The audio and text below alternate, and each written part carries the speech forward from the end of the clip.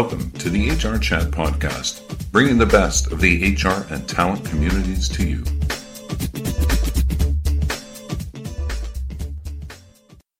Welcome to another episode of the HR Chat Show. I'm your host today, Bill Banham. And in this episode, we're going to be chatting with Van Lee, Director of HR at Lighthouse Labs.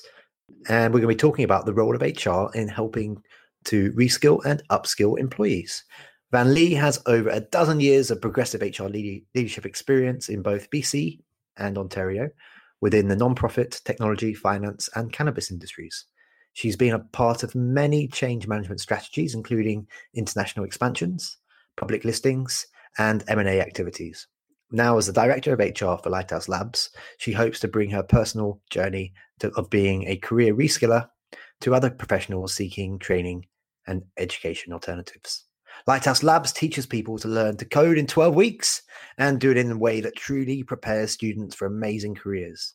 Operating out of Canada's most dynamic tech hubs with campuses in Vancouver, Toronto, Calgary, Victoria, Montreal, and Ottawa, Lighthouse Labs combines a mentors community of 60 plus full-time developers with an agile curriculum that emphasizes building real software.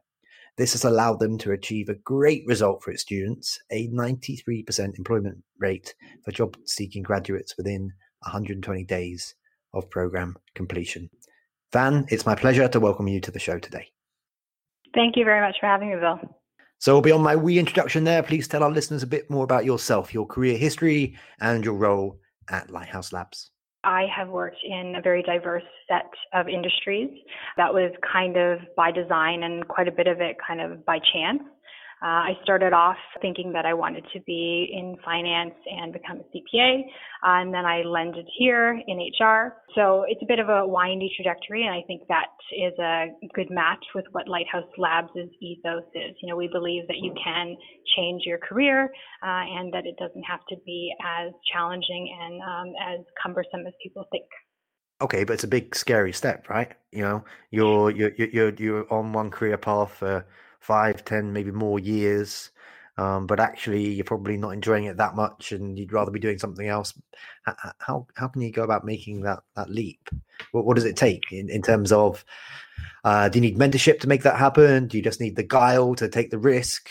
Should you be reskilling yourself, getting new qualifications before you even think about making that journey? In your experience and from what you've seen, what's the right way to do it? Yeah, so I mean, I can only speak about my personal experience here. I started off in my undergraduate in finance. I actually really do like math and always have, even in grade school and high school.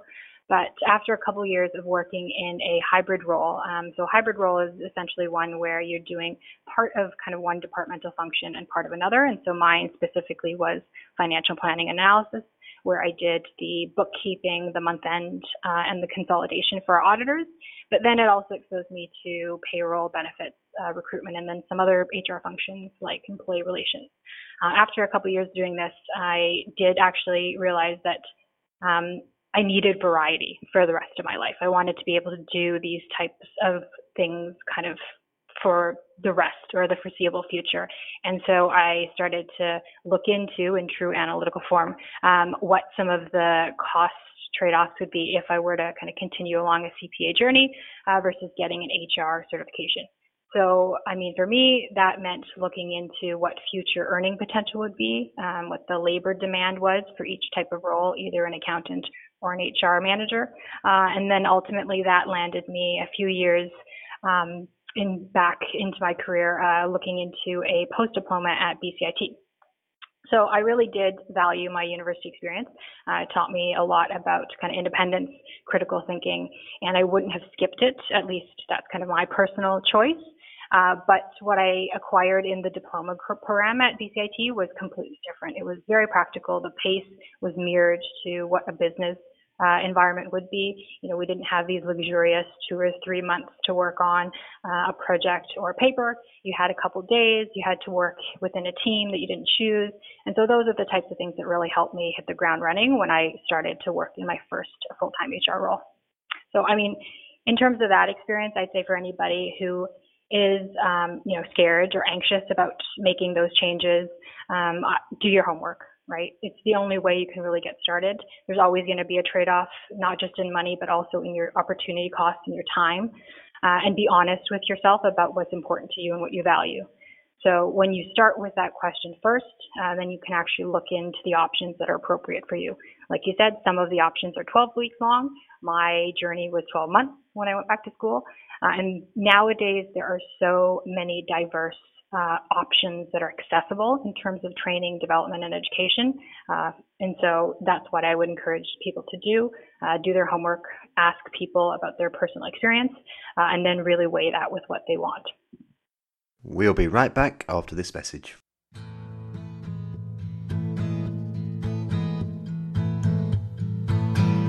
So your business doesn't have a dedicated recruitment or HR professional, but every month you have HR and recruitment needs. What if these professionals were at your fingertips on an as-needed, when-needed basis? You know, kind of like a tap you can turn off and on. At High Road Human Capital, that's who we are and that's what we do. So if your company has gotten to the point where HR policies are needed, or you're completely put off by the high price of staffing firms, or maybe there's hundreds, maybe thousands of unread resumes stacked up in your inbox, let us take all that pain away and only charge you for the time it takes us. You'll be billed according to our unique activity-based pricing model. You'll know where every penny was spent, no exceptions, no ambiguity. And your return on investment, so strong it's going to jump off the page and smack you. So to find out more, find us at highroadhr.ca or call us at 416-453-7023.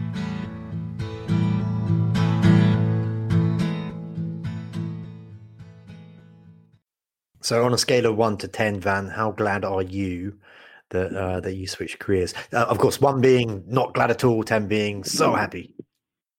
I would say a 10 for sure. If I had looked at what my life would have been like 12 years on as an accountant or a CPA, I think I probably would have missed out on a lot of the things that I found most valuable in my HR career, and that was being able to provide people with professional development as a program. Often HR kind of owns this within a business, doing a lot of facilitation, workshops, and really being the champion of mentorship. Now, this isn't always the case in every business, but I would say that for me, if I wasn't in an HR role, I wouldn't have had the opportunity and the exposure to be able to accomplish those things.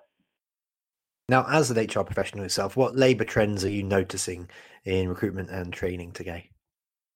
I would say it's honestly probably come pretty full circle for me. So I was just reading a white paper the other day about how hybrid roles like the one that I first started off in are becoming more and more in demand, both in the fact that employers want them and that any candidate who kind of has this duality in their background is more desirable. So whether it's an HR person like myself who has more analytical skills and employers are looking to place a manager for total rewards and compensation, or a marketing manager that needs to work with a CPG company or software company, understand project management or product life cycles. These are the types of people that are going to be the new norm. So I'd say that's probably the biggest trend I've been noticing. And then in terms of what people can do about it, you know, like you said, and like we're discussing now, there's lots of opportunities for people to not just reskill, but also upskill what they currently know. Okay, so that's the workforce as a whole, but specifically then, what about HR? What can HR do to remain current with the skills and job market demands?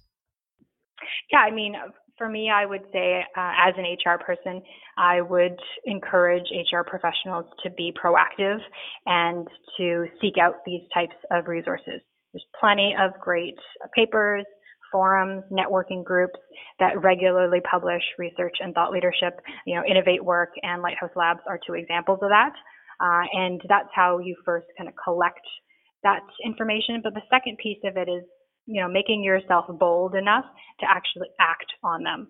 I think what I'd like for us all to see in the future workplace is the stereotype of HR people being risk averse, more reactional, not numerate, to kind of die back and be less and less prominent. And it's not because, you know, the robots are going to take over, but because technology is going to become so intricately fused with everything that we're doing within our roles, that as HR people with the benefit of having emotional intelligence and real kind of experience dealing with people, we'll be able to apply some of that mastery to these more complex systems.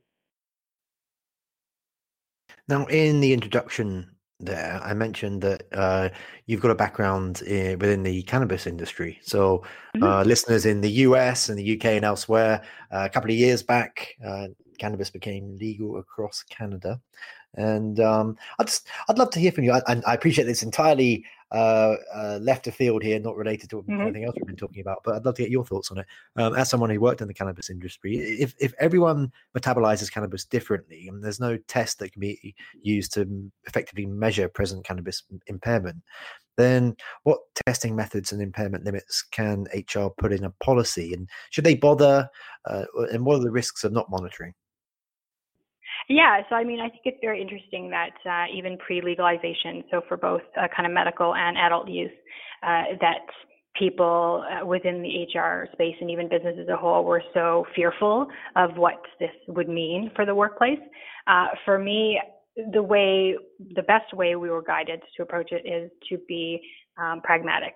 It's not really a drug and alcohol policy. Alcohol is a drug, right? It's probably the most widely used legal drug within our workplaces. So when the use of cannabis came in from a medical and recreational standpoint, for us, it's all the same parameters of balancing individuals' personal rights, including their medical condition, and then also just what is and isn't appropriate in terms of work performance.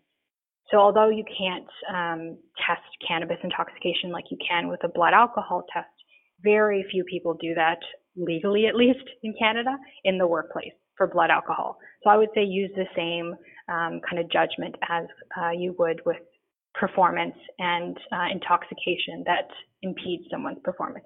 Are they able to communicate clearly? Are they making other people feel uncomfortable with how much they've consumed? Are they, putting at risk their reputation or the businesses as an employee of the workplace? All of those things you can gauge by talking to someone, interacting with them. So I don't actually think that when those things became legalized that HR people really needed to apply it differently than whatever they already had in place for drug and alcohol. Thank you very much. Very interesting indeed. Okay, let's get back on to talking about Lighthouse Labs. Tell us about what's new at Lighthouse Labs for 2020. Give us an overview of the business for those people who aren't particularly familiar. Yeah, so like you mentioned, we are best known for our boot camp. And 2020 is going to be a really exciting year for us because it marks the launch of our part-time data analytics courses. Now, these courses are specifically geared and created for non-technical workers. The idea is that we're trying to get people like myself, people who work in marketing, people who work in product, even just people who are general managers to really get introduced and more comfortable with their data literacy skills. So our intro courses will cover things like what kind of questions to ask, how to gauge a data and data set integrity, what you do with this information to be able to present it, and then actual practice with common tools like Excel is probably the most common one that we all use in the workplace. It culminates with a capstone project. So we ask our students to actually bring in a problem that they have from work. I'm sure many of us could think of one right now that if we had the right tools, the right presentation abilities, and the right places to look for these insights, we could actually try to solve that and then apply it at work. So hopefully this course and kind of this format will be a lot more accessible to people. Like I said, I don't think necessarily every skill in the immediate future is going to require scripting or computer programming skills, but I do think that the more complex certain software becomes, automation and interfaces, it's going to be more prevalent for pretty much any type of role, whether you're working on the assembly line or you're working in customer service, to actually be able to read data. Wonderful. And for those people out there who want to learn more about Lighthouse Labs and all the awesome courses that you offer, how can they do that, Van? Yeah, well, they are encouraged to visit our website. So it's www.lighthouselabs.ca. In our program section, they can see the information about the various full-time and part-time courses. Please follow us as well on all of our social media channels. So Twitter, LinkedIn, Facebook. And then on a regular basis, Lighthouse Labs either hosts individually sponsored events, or we partner with other businesses like yourself to discuss, bring together thought leaders, and provide more options for what reskilling and upskilling looks like within our workplace. And listeners, until next time, as always, happy working. Thank you for listening to the HR Chat podcast, brought to you by the HR Gazette.